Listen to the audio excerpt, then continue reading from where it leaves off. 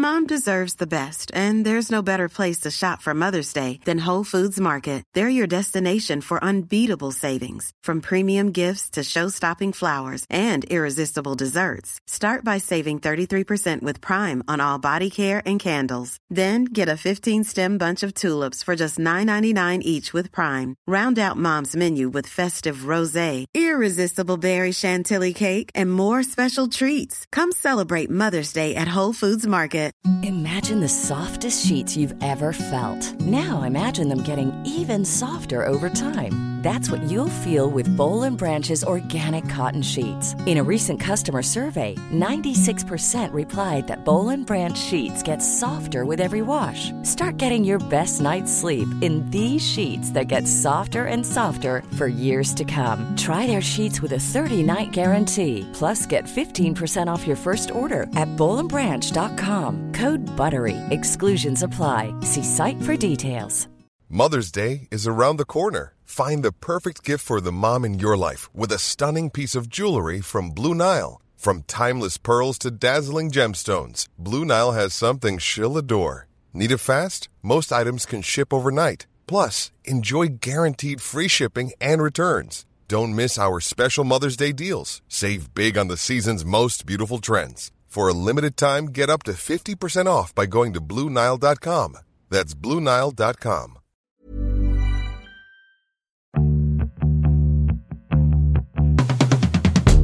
Hi, and welcome to Everything is Fine, a podcast for women over 40.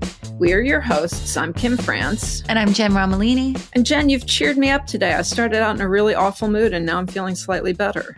I'm so glad. Well, Happy New Year, Kim France. Happy New Year to you. Do you have any New Year's intentions, I will call them? Well, I was going to track what our New Year's intentions were last year, but then I forgot and I didn't do it. It doesn't matter. But before we recorded this episode, my big one was I want to get in shape this year. Like I really want to get not in shape, like whatever that means. I want to get strong. I want to start lifting some weights because I was trying to lift something the other day and I was like, I can't fucking lift my body. I'm not as strong as I was. Oh yeah. Cause we have those 6-gallon jugs of water and I was trying to lift one. I used to be able to, cause I was a waitress for years. I could lift all the time. Right. I could not, I really struggled to pick it up. And I'm going to start weightlifting. So that was like my New Year's resolution or, intention. But then after we did this episode with Lori, I was like, which by the way, today, everyone, we have Lori Leibovich, the editor of the Well section of the New York Times. That's our guest. My intention this year is to be in better touch with people, to see more people, to be less lonely. Yeah, that's a good one. That's what I think it is. I really think that that's the thing that I'm not doing enough of. Yeah, no, that's a good one. How about you? I need to get in shape. I mean, do you occasionally wonder, what if I had to fight for my life? I do actually. Or what if I had to run for my life? Yes. If I had to run for my life, it would be all over. Or I read something once, you should be able to pick up your largest child. You should always be able to, what if there was an emergency and you had to lift your largest child? And I was like, fuck, we'd all die. I can't do anything. I am unwilling to just have this muscle atrophy, just continue down the lane. I just can't, I'm afraid it's going to get worse and I have to do something about it. And I don't like not being strong.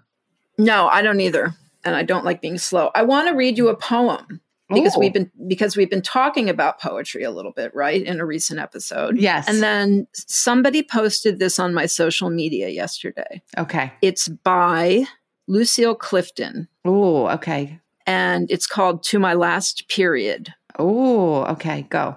Well, girl, goodbye. After 38 years and you never arrived splendid in your red dress without trouble for me, somewhere, somehow. Now it is done. And I feel just like the grandmothers who, after the hussy has gone, sit holding her photograph and sighing, wasn't she beautiful? Wasn't she beautiful? Oh, I know. Oh God.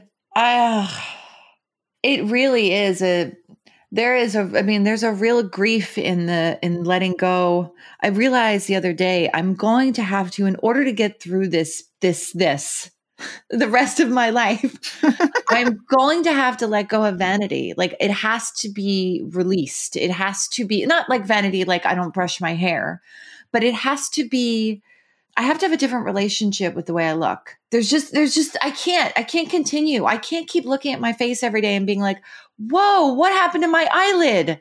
I can't keep freaking the fuck out about it. I have to let go and just kind of look at it like as like a thing I used to have. And it was nice. The way I think about it, I look at pictures of myself when I was young and pretty, and I'm like, I was a fucking idiot. That's true. I was just such an idiot. I did and said such stupid things all the time. I know. I did too. I did the worst things. And I was an asshole. I was also kind of an asshole. Yes, I was an asshole. And I also allowed myself to be treated poorly by assholes. Like again and again. Like if I wasn't self-flagellating, somebody else was doing the flagellating. Like it was just it was a big circle jerk of flagellation. Flagellation and just like, poor, maladaptive behavior. So that's true. And I think that's going to be part of this year for me too, because I could get a lot of work done now. Like there's a lot of work I could get done. There's a lot of fillers I could get. There's like some cutting I could see could happen. Yeah. And it's like, we've talked about it a million times. When does it end? Because you're not fixing the core thing. That's the danger. And we've all seen people who haven't been able to like say, okay, now I'm done. Well, because it doesn't solve, it's the Val Monroe thing. It doesn't solve the core thing that you're not okay with yourself. And I would like to get more okay with myself this year. I think I have gotten a little bit more okay with myself in the way, my body really changed. I like always gained weight very proportionally. Yes. And now I've got this like big fucking stomach and I've been losing some weight, but I've still got this big fucking stomach and just kind of promising myself not to stare at myself in profile in my underwear, and kind of poke it and like prod it and like then, tighten it and see what liposuction might do. Yeah. That too, that like, or doing like the lift on the face, like, what would it be like if I did this? Yeah. But I also feel like I just can't keep being like on watch. I feel like every day when I pass a mirror, or if I'm like get out of the shower, I'm just like, I'm watching like, what the fuck is that? What's going on there? And I'm fatigued by it. And it's such a waste of my energy. Like I'm tired of it. That has to end. And that is something that I would really like to work on this year. And I would like us to bring on guests to help us work on that this year, to really sort of reset some of this thinking, because it's exhausting and it's a waste of time. And as we keep talking about with each other and with our guests, like, time is not endless. Time is so not endless. And, that's been on my mind a lot. Yeah. That's been on my mind a lot. Just how, I turned 59 in a few months. And then after that, I turned 60. I know. There are things a 60-year-old woman needs to be doing for herself that I'm not doing for myself. And I only have like a year and a few months to like get it together. Okay. What do you think? Is it taking B12? What is it? I think it is exercise. I think that's big. I think paying attention to how I eat. I don't think I always associate the age 60 for women with like eating small quantities of steamed food. Yes, I know. You do make it very extreme, but continue. I don't think it has to be that bad. I know I always go to the small quantities of steamed food, but that is, when I think about women I've worked with who were about the age that I am now, like if I was at lunch with them, it was like the string beans and I'll have the grilled fish. Yes, it's the grilled fish. But, you can learn to love the grilled fish. I had grilled chicken yesterday when I went out to lunch. It was delicious. Yeah. And also, like, I now understand. Here's another thing. It's so gross. All the things that I understand now, like, I understand why people eat early. I need to eat early because I can't. My body's like, please don't make me digest at night. Please don't make me start digesting at like 7:30 or 8 p.m. I'm going to make you suffer at like 11:30 if you do that. Like, right. I function a lot. I function a lot better if I eat a little bit earlier, but God damn it. I mean, like obviously rules are made to be broken. And sometimes you can sometimes you just sort of make the calculation, like I'm not doing that tonight. But in general, like sticking to a kind of like, I don't know, sticking to some rules that make you feel good does not seem like the worst thing at this point. No, like I think, I never do this, but the other night I ordered like cookies at like 10 o'clock at night. Okay. All right. I bet that didn't feel great in the morning. Didn't feel great in the morning. Oh, a sugar hangover. Oh, almost worse than alcohol at this point. Yeah, I've pretty much cut out sugar. Except for my sugar in my morning coffee, I have pretty successfully cut out sugar. And you don't miss it if you don't eat it. No, you don't. You don't miss and it gets a little gross too, kind of even. Like things get very sweet. Yeah, no, I'm much saltier. I'm much more of a salty, but I went out and had a couple of drinks with friends the other night. And I don't know. I came home, I was kind of drunk. I was like, oh, I'm drunk. Like, this isn't great. Like, it's just it can be so embarrassing. Yes, it really is. It really is. So I don't know. New year, we're gonna be in shape. This is so funny. All right, so we're going to be self-accepting, very self-accepting, a lot of compassion and self-compassion, a lot of gentleness. We're going to be in shape. We're emotionally and physically in shape. We're going to be basically sober, basically kind of sober most of the time. And I don't know. I also in this year I would like to have more boundaries around work. I think that would be that's an excellent suggestion for you. Yes. To you. Yes, I think so too. And see my friends more, like really actively see my people more. Yeah, it's so important. And I obviously think it's even more important after this conversation with Lori. Yeah, that was such a good conversation. So anyway, Happy New Year, everybody. Happy New Year. And let's get into it. Our guest today is Lori Leibovich, who is the editor of the New York Times Well section. Lori's a longtime health and lifestyle journalist who joined the Times in 2021, following a series of high-level editorial jobs at Time Inc., The Huffington Post, and The Skimm. Welcome, Lori. Hi. Hi, Jen and Kim. I'm so happy to be here. We are so pleased you're here. We're so happy to have you. And we had just gotten on and we were like, how are you doing? And you're like, I'm fine. I'm good. I'm fine. And you described exactly how I feel every day of my life at almost 50. So I just figured we should just steer into that. How are you doing? I think we're all around the same age. How are you feeling to be this weird age? I mean, can I swear? I forgot. Oh, yes. Yeah. I mean, this age is really fucking complicated. I have 2 teenagers. I am 51. And the last couple of years have like totally kicked my ass. Physically, emotionally, all of it? I think all of it. I mean, I think some of us, who are coming through these like perimenopausal years at the same time as the pandemic hit is like a particularly thorny enterprise, like and I think, to be honest, you guys, I think one of the things that's made it a little bit easier is having places like this where people are having conversations about it. And podcasts in general, I think are almost, are really, really on the forefront of having just the kind of richer conversations about what midlife means, particularly for women.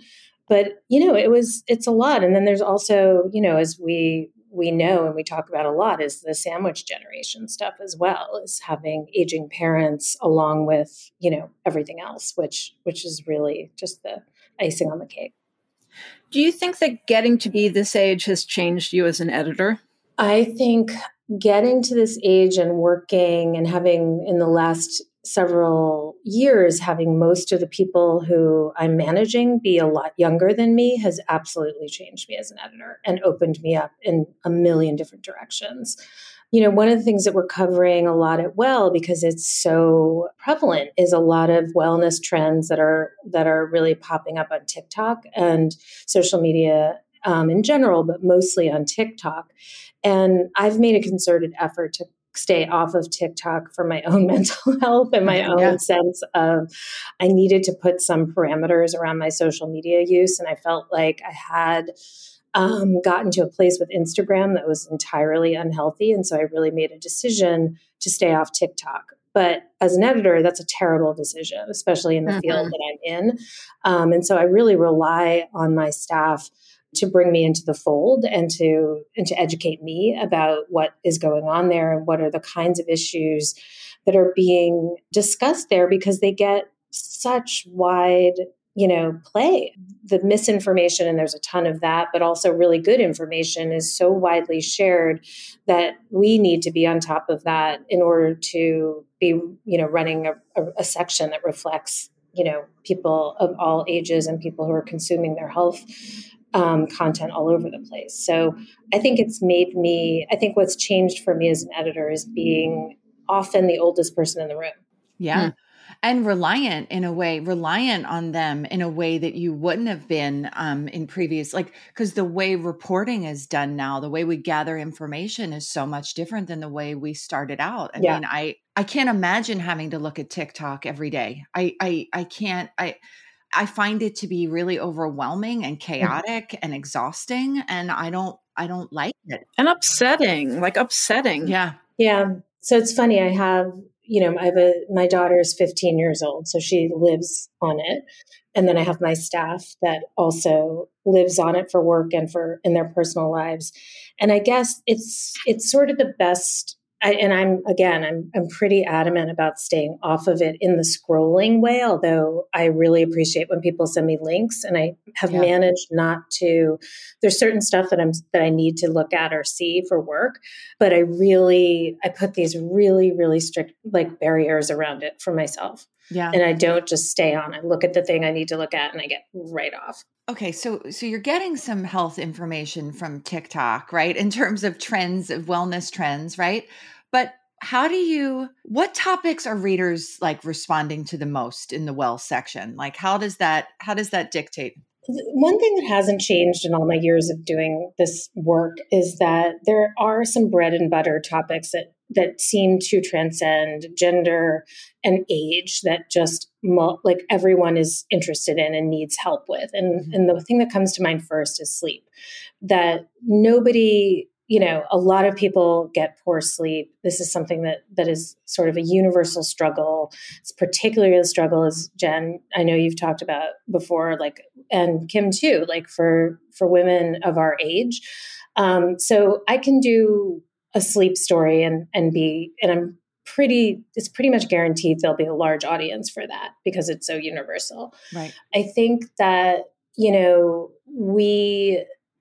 people are really interested in mental health. I mean, that was one of the critical changes that I made to the section when I got there, was that I felt that there are a lot of places, times that are covering mental health and doing a brilliant job of it. But a lot of what we do is what we call, and you guys will be familiar with this term, service journalism, which is what are the takeaways for the reader.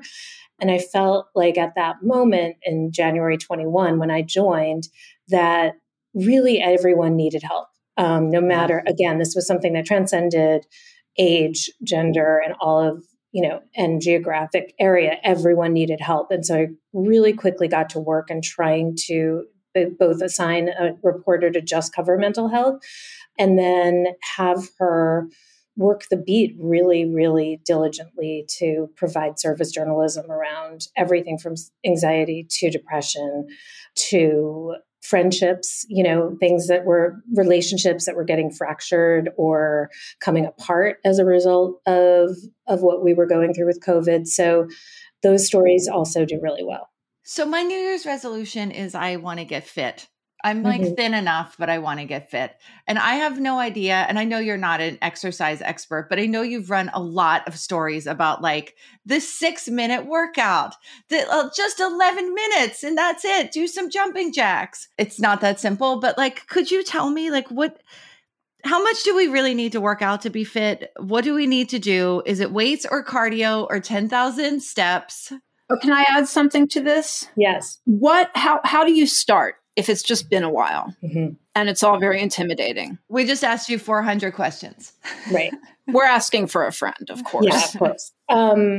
So I am not, I am not a fitness expert per se, but the advice and what the studies show and what, all of the experts will tell you is the first thing is finding something you enjoy. If you can find something you enjoy, the probability that you'll stick with it is so much greater. I personally kind of gave up on organized fitness during the pandemic and made the decision that walking was that was going to be my fitness. And one of the reasons why I've chosen that is that I love it. And what I try to do, and this is another thing the experts will tell you, is that a couple of walks a week, I try to pair with a destination so that I have a reason to, I have a place to go. And it could be an errand, it could be a friend's house, it could be a view that I like, or I try to enlist a person to go with me. And then walking, it's like walking plus friend equals therapy. And that's really helpful to pair it with something, either, a goal like a destination or something else that is hard to fit in, which for me is seeing people that I want to see. Yeah, such good advice. So that's just how I've made do. I mean, I wish I could tell you that all of the research says that you don't really need to exercise and it doesn't really matter. I wish I could tell you that, but all of the research says exactly the opposite. And the thing that I've been focusing on both at Well and also in my own life is when we were coming up and when I was in my 20s and 30s and 40s even, my thinking around exercise was that it was about winnowing myself into some kind of shape that I deemed acceptable or that society felt was acceptable.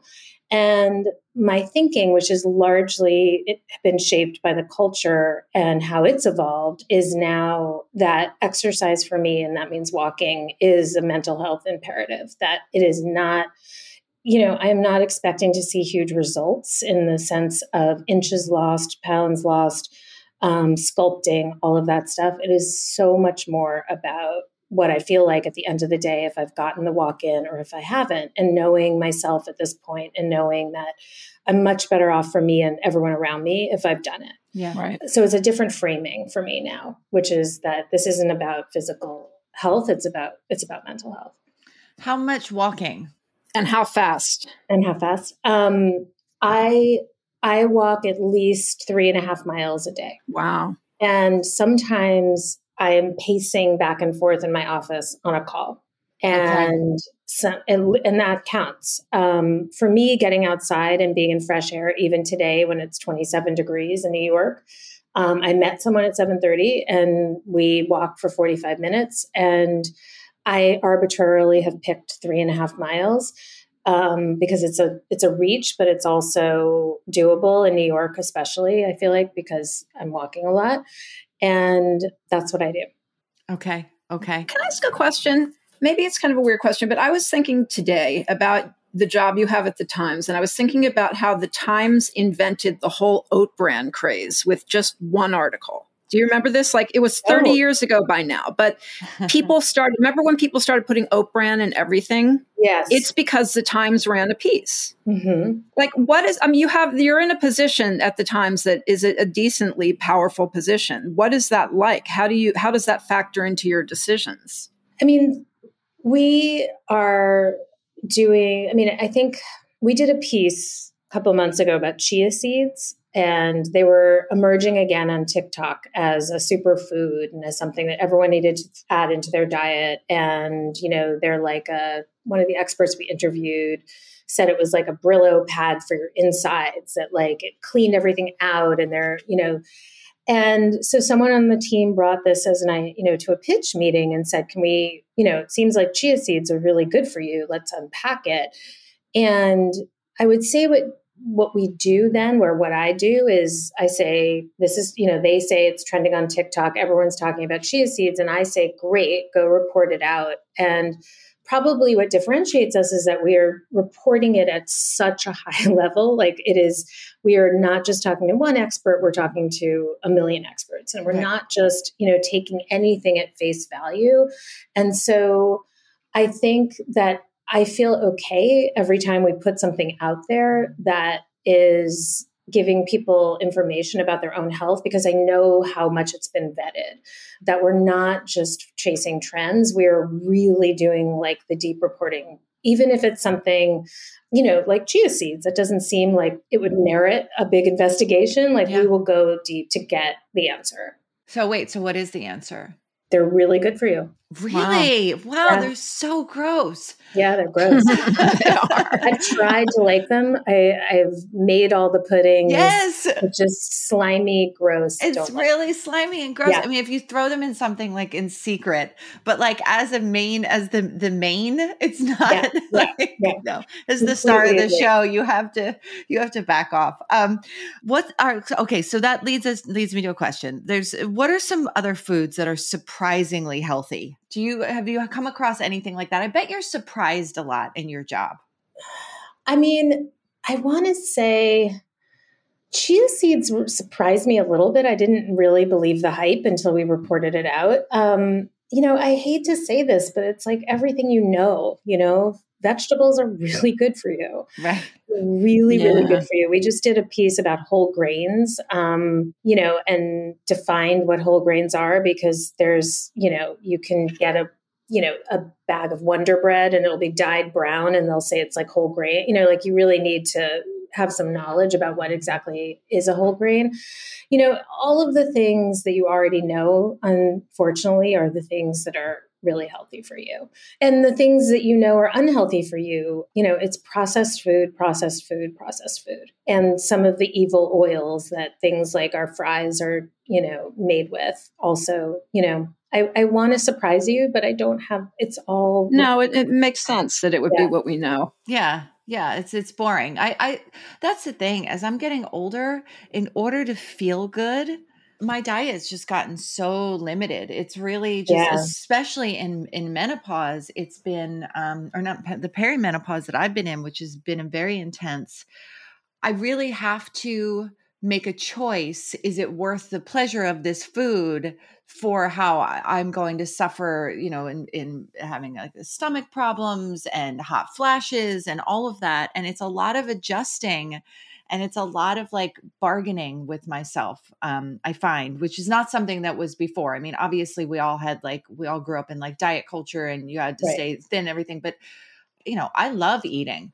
So it's been really fucked up to be like, oh, I can't have sugar anymore. I will not get a wink of sleep. Like that's just what's happened to me. And it's weird.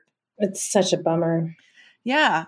Are there diet and fitness trends that you just think are utter BS? Like we had a beauty editor on and she said collagen is just bullshit. Mm-hmm. I mean, I think the best way to answer that question is that literally anything that promises something that is too demand when it comes to fitness, like something that is so demanding and so hard on your body that it's going to hurt or it's not going to be sustainable because it's so hard. I kind of crossed that off the list.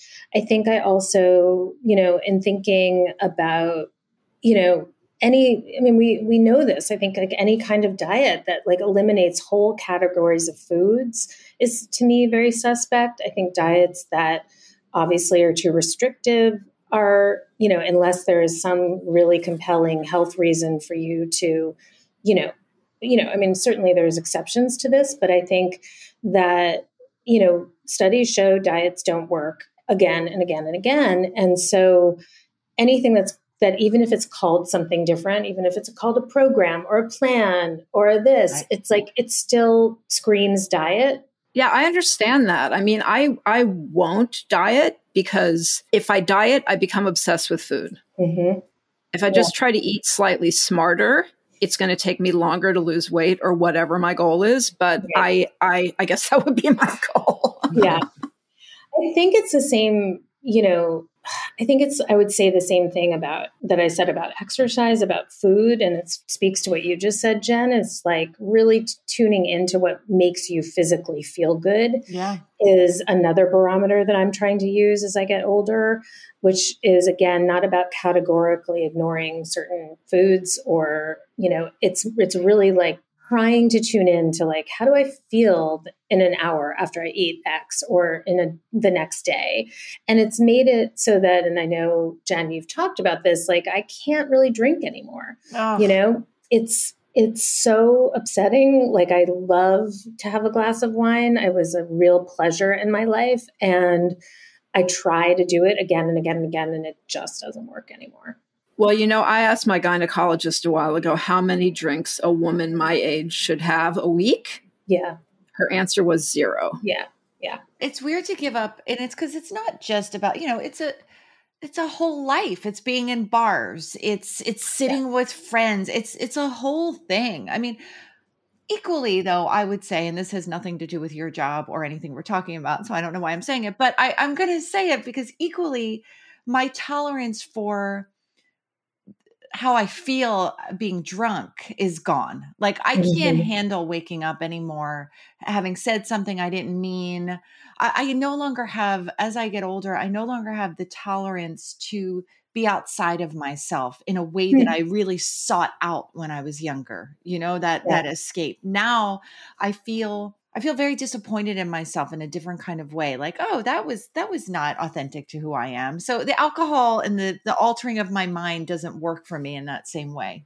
I think it's tricky though. I mean, it's interesting the way that this sort of biological changes that make drinking, at least for me, like a lot less tolerable at this point are coincide with aging, where, you know, you feel like youth and fun and cheer and energy is associated with being out, being in a crowded restaurant or bar. And so I think what's really hard is where to find that energy in your life, because I feel like I haven't found a middle ground. I haven't found a place where I feel like I'm getting nurtured and social and I'm like enjoying all of the, you know, the conversation, and I'm sober.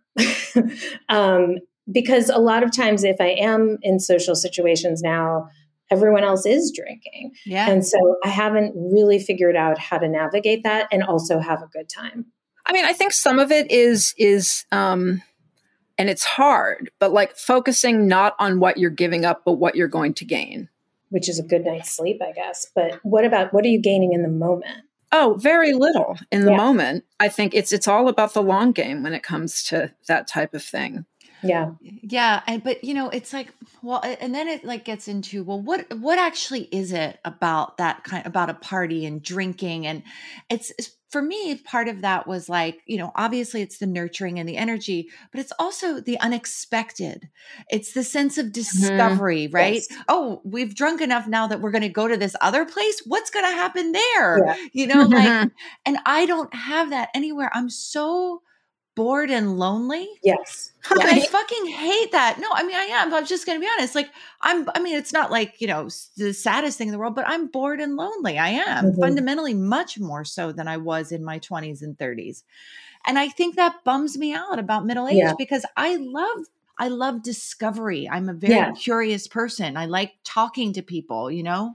Yeah. I think that sense of possibility is another way of saying it. Yes. Has been deadened. And that is what I think is our work, is trying to figure out how to engage with life in a way that looks different than what it looked like when we were younger, but still fills us. And for me, the only thing that I've found since kind of being officially in midlife is traveling. Still does that. And it's weird because I'm not traveling with like food and drink top of mind. I'm, it's more about like, where can I walk? Like, where can I take a great walk? So it's different, but I feel like travel is the one place in midlife where I still feel myself getting turned on.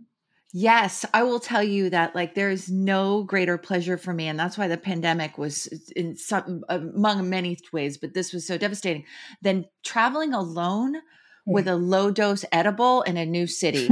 I will say nothing has ever brought me more happiness because it does have all of that possibility and that, oh, there's other things out there and everything's not so small feeling, you know? Small. Yeah. Let's take a quick break from some ads.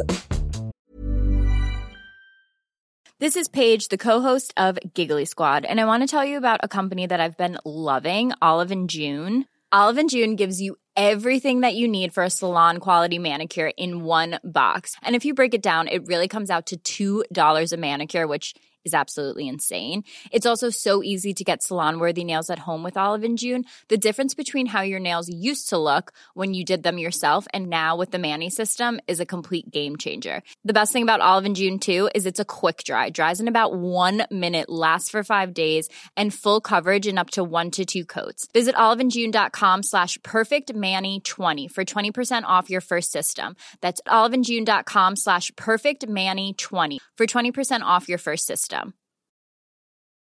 Ready to pop the question? The jewelers at BlueNile.com have got sparkle down to a science with beautiful lab-grown diamonds worthy of your most brilliant moments. Their lab-grown diamonds are independently graded and guaranteed identical to natural diamonds, and they're ready to ship to your door. Go to BlueNile.com and use promo code LISTEN to get $50 off your purchase of $500 or more. That's code LISTEN at BlueNile.com for $50 off. BlueNile.com, code LISTEN. Support for Everything is Fine comes from Ritual. So I love Ritual. Everyone knows I love Ritual. I talk about Ritual all the time. I particularly love their daily multivitamin, and I also really have been enjoying their melatonin. But the thing I love most about Ritual is their Hyacera. It's a once daily skin supplement that's clinically proven to reduce wrinkles and fine lines and increase skin smoothness in 90 days. In a clinical study, Hyacera led to 3.6 times reduction in crow's feet wrinkles within 90 days as compared to a placebo. Hyacera led to 2.9 times increase in skin smoothness within 90 days as compared to a placebo. You can enhance your skincare routine from the inside out with one daily capsule, essenced with soothing vanilla. I love Hyacera. It's been rigorously tested and validated. It's one of the industry-leading sustainability. It meets all of the industry-leading sustainability standards. You know I'm a beauty editor now. I am all about keeping my face plump, and Hyacera absolutely has done that for me. I've been on it for months. I don't even know how long, and I can really see a difference in the texture of my skin. My skin looks more juicy, I guess is the best way to do it. Say it, do it. Okay, so you can start Hyacera to help minimize wrinkles without compromising on clean science. Hyacera from Ritual is a clinically proven skin supplement you can actually trust. Get 25% off your first month for a limited time at ritual.com/fine. Start Ritual or add Hyacera to your subscription to get today. That's ritual.com/fine for 25% off. And we're back. I have a question. If there's one thing that you could tell every middle-aged woman, like just whatever you're doing, do this one thing, would it be exercise? No, it would be connecting with other women. So this week, the first week of January, we're doing a challenge and a well challenge. And since this won't come out until then, I won't be spoiling it, but we're doing it in conjunction with a psychiatrist at Harvard named Robert Waldinger, who has a book coming out in the beginning of January called The Good Life.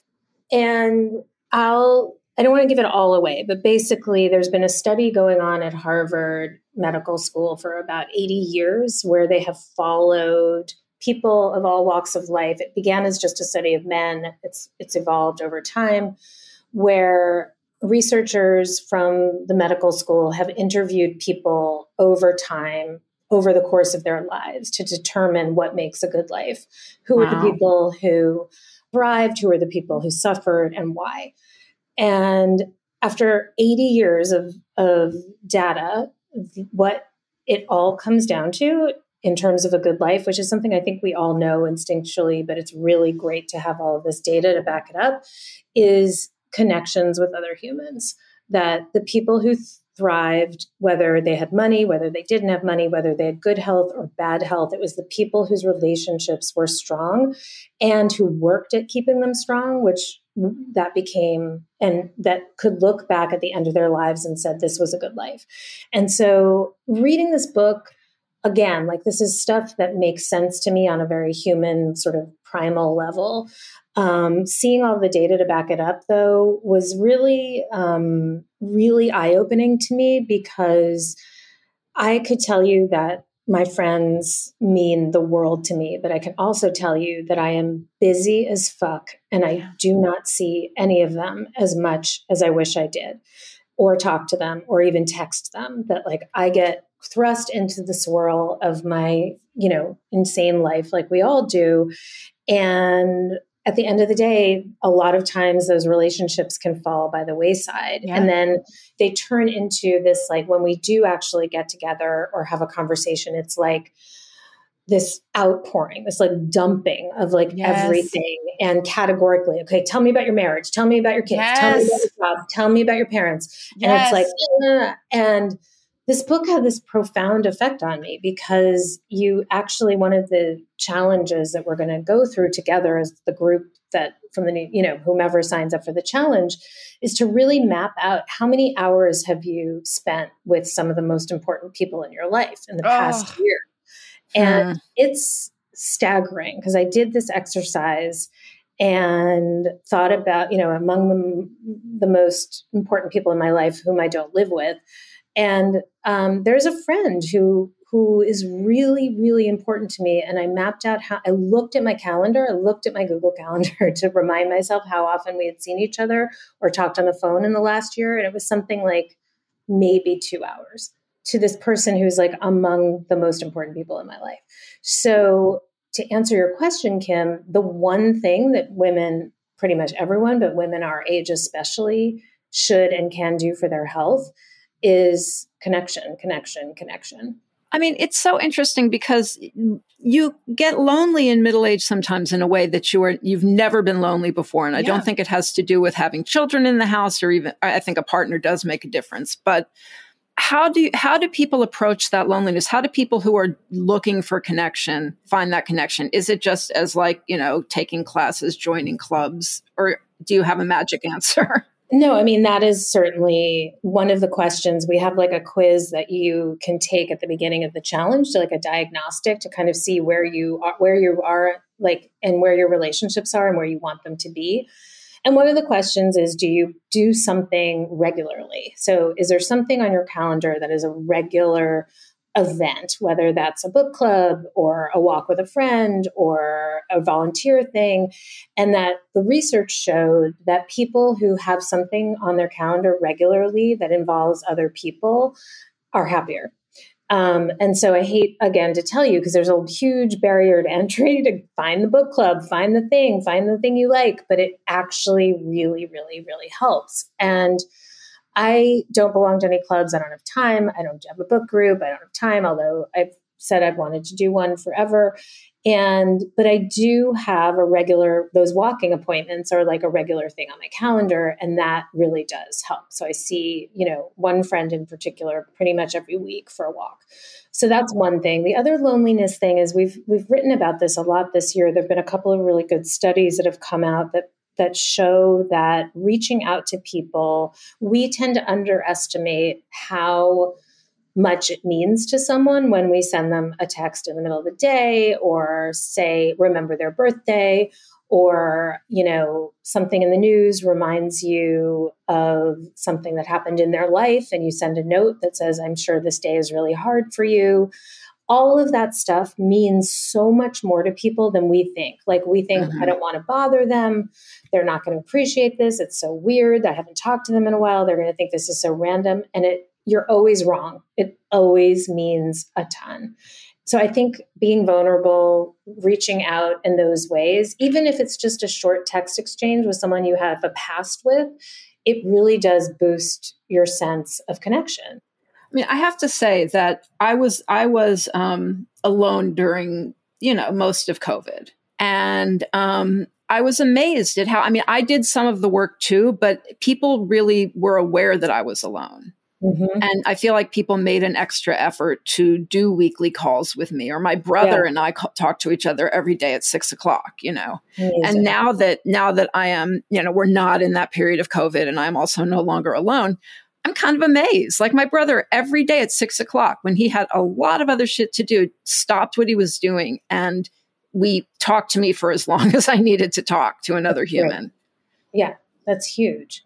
Yeah. But it's hard. It's still hard. I mean, I was able to, some people like Ramalini and I, that's when we reconnected too. Mm-hmm. Yeah. It's tricky because go ahead. Because I'm beginning to make no sense. No, you're making perfect sense. But I was going to say, but you made that effort. Like you had that. Was I did make the effort. That was courage. That was like emotional courage. Well, because I needed to make you love me. I already did love you. I was afraid you didn't love me.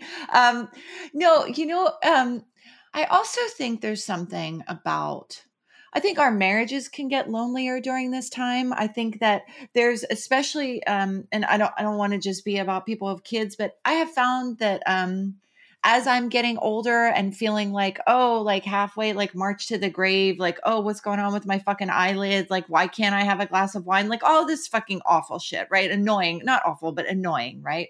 I'm also in like the most thankless and isolating part of parenting in some ways, like, because you don't sit around and like when you have babies, it's like a communal thing in some ways, it's like, let's just get the toddlers together.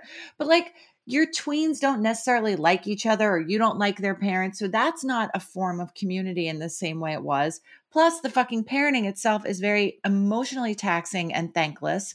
Plus, if you've been in these long-term partnerships, like, I don't know, you hate them half of the time and you're doing kind of well.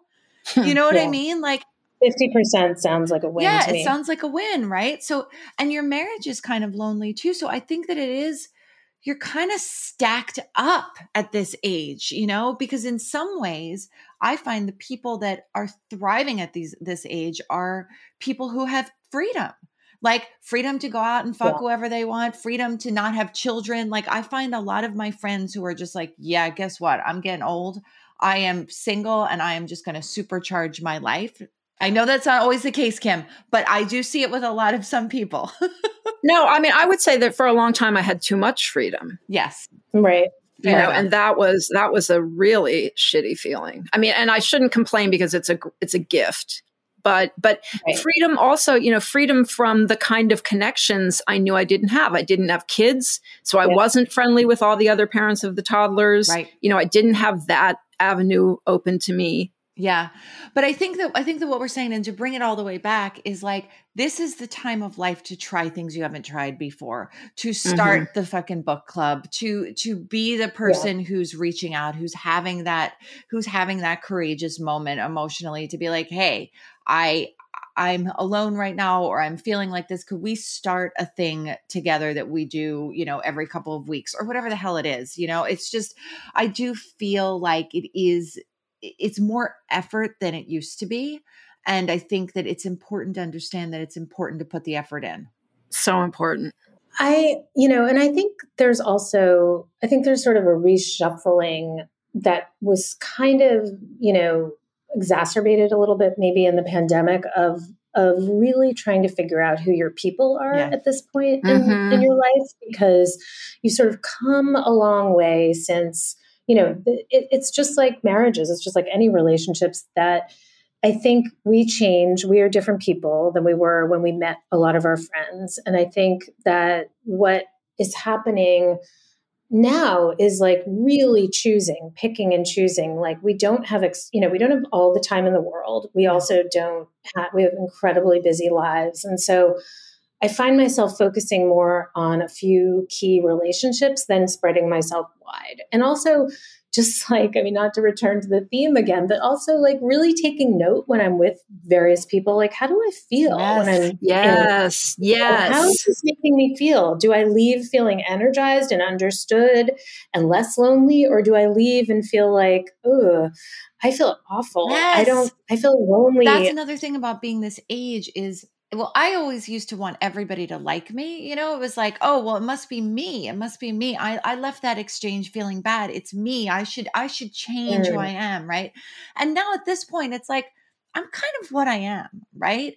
And if like the dynamic in a relationship isn't working, it's just not fucking working. Like that's okay. And also you kind of just change so much, like you were saying, like so much chemistry that worked and what you needed or what another person needed, your puzzle pieces just fit together in a different way now. And understanding that too, where there is the phrase, go where it's warm that Beth Pickens says all the time, go where it's warm, go where it feels good, go where you feel supported. And you're right, Lori, like really nurturing those relationships and actively making them more of a part of your life instead of seeking out the places that make you feel bad, and trying to make them work. Have you guys ever, I've been kind of surprised by who some of the people who've really like remained close friends or become closer friends, who they are, and who some of the people who fell off were, who I thought were like, definitely around for the count. Mm. No, I guess. My life's a little different because I uprooted in such a weird time, and my people are still all in, for the most part. My people are still in New York. I have friends here, but it's the people who know me the best are still in New York. It's hard. It's very hard, and I have friends here for sure, and I cultivate those friendships. But it's very hard to get to know somebody at this age. Like it's just so many years. It's just hard to feel seen and known in a real intimate way, I think. Because friendships don't have the passion. We've talked about this before, Ramalini, like the passion your friendships are imbued with when you're in your 20s. They are kind of, your close friendships do feel like love affairs, sort of. Yeah. Yes. And you also had so much time. Yes. The love affair was just like one continuous day that ran into night, that ran into day. It was like, you could, did you read Carlene Bauer's novel? We're both reading it, right? She read it and I'm reading it now. I'm dead over it. It's my favorite book of last year. You loved it too. I died.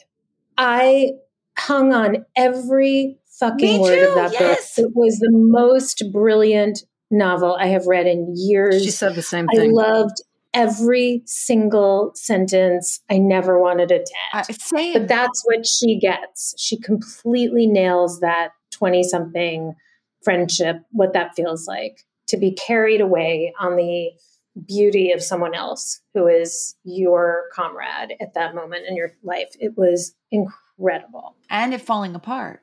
Yeah.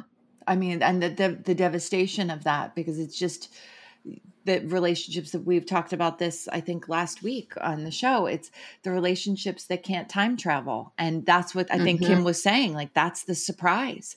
It's a shock because you can't imagine that would ever go away, but they're too much like relationships, they're too romantic in a way to last. Yeah. Yeah. Kim, you're going to die. You will love this. Yeah, I'm about a third of the way through and I think it's amazing. It's just amazing. So, she worked at CMJ, by the way. That's where she's from. Our friend Renee texted me this week. Oh, because I was like, I can't even look her up because I'm too mad because the book is too perfect. I can't know anything more about her. Like I can't have like a weird relationship with this person who wrote this brilliant book. Lori, so here's another question for you. What is your favorite part of getting older? Come on, there's got to be. I love you for doing that, Lori. She just stuck her tongue out at us. I really don't know how to answer this. Okay, let's go to least favorite. Is it the wisdom? Is it the not giving a shit? My eyes rolling. I give no fucks now. It's such lies. Such lies. But you do give fucks about different things. Fair enough. But I don't give any fewer fucks. I'm as neurotic as I ever was. Like, no, I know you said that in that Oldster questionnaire, and I thought what you said about that was really brilliant. I really can't. Go ahead. Okay, what do you hate the most about it? I do not. I hate some of the physical stuff. Mm-hmm. I hate that my hair is a texture that I don't recognize, just to be totally vain and superficial. Oh, we talk about hair all the time on this. Every week. That's upsetting. the fact that like I can't just like go out and just like run if I wanted to, just like be, you know, my physical limitations feel like they get more and more kind of confounding day by day.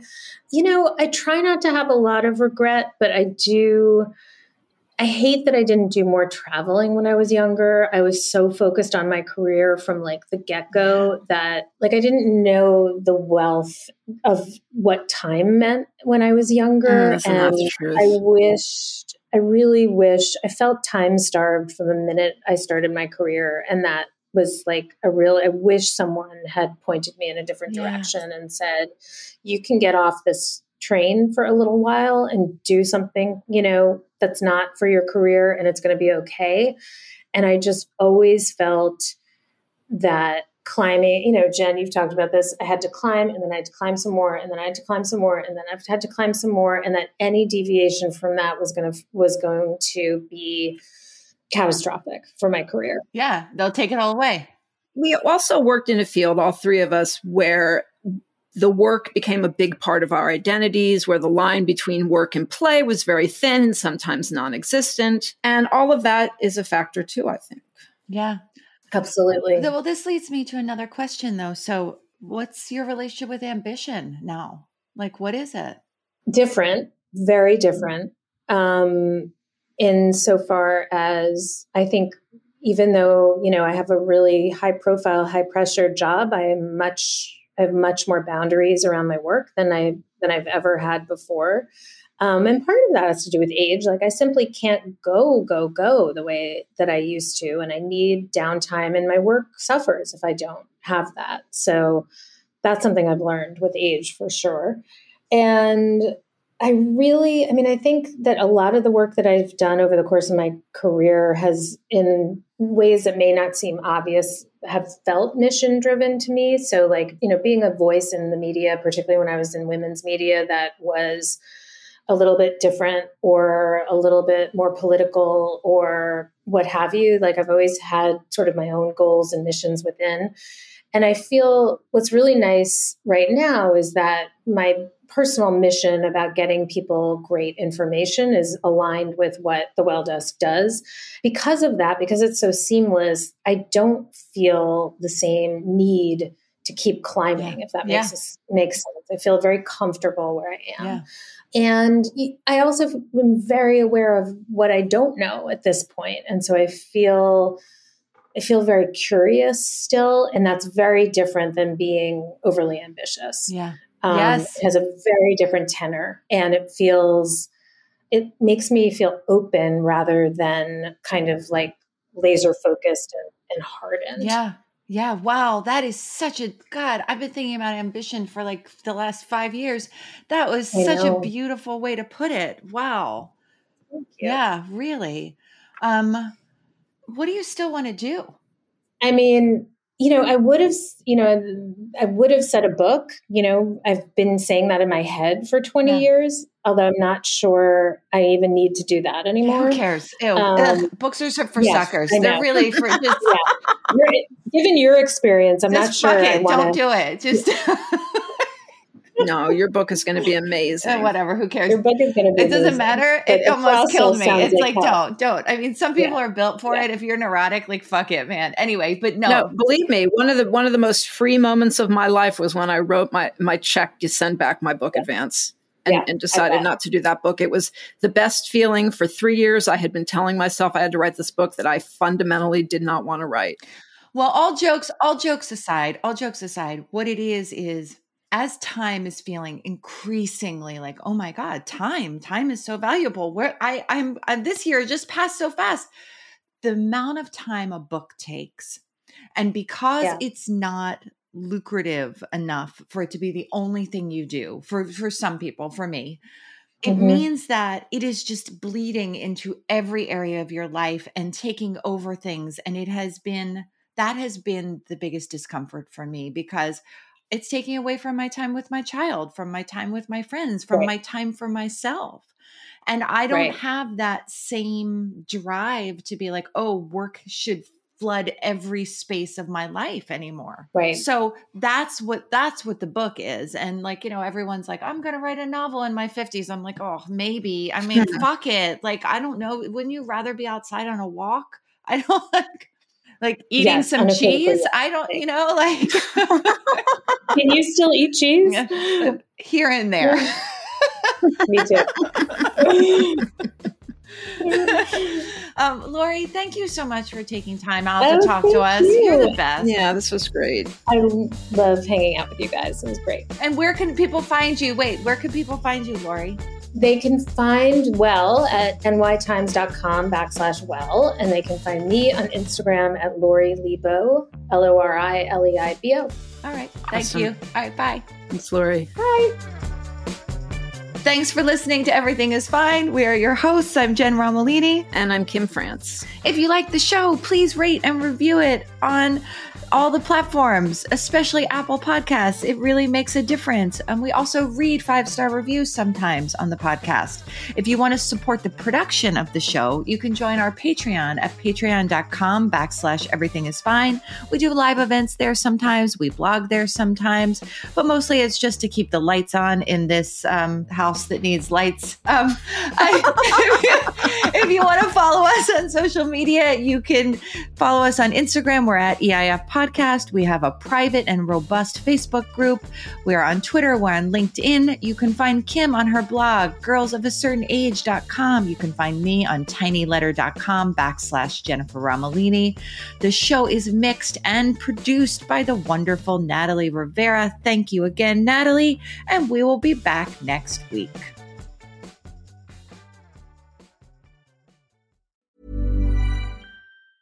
Hi, I'm Daniel, founder of Pretty Litter. Did you know cats tend to hide symptoms of sickness and pain? I learned this the hard way after losing my cat, Gingy. So I created Pretty Litter, a health monitoring litter that helps detect early signs of illness by changing colors, saving you money and potentially your cat's life. Pretty Litter is veterinarian developed, and it's the easiest way to keep tabs on your fur baby's health right at home. Go to prettylitter.com and use code ACAST for 20% off your first order and a free cat toy. Terms and conditions apply. See site for details. Even when we're on a budget, we still deserve nice things.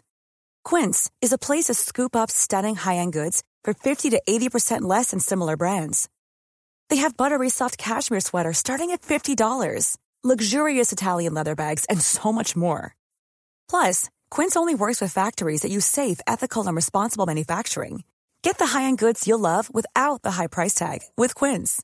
Go to quince.com/style for free shipping and 365-day returns. Mom deserves the best, and there's no better place to shop for Mother's Day than Whole Foods Market. They're your destination for unbeatable savings, from premium gifts to show-stopping flowers and irresistible desserts. Start by saving 33% with Prime on all body care and candles. Then get a 15-stem bunch of tulips for just $9.99 each with Prime. Round out Mom's menu with festive rosé, irresistible berry chantilly cake, and more special treats. Come celebrate Mother's Day at Whole Foods Market.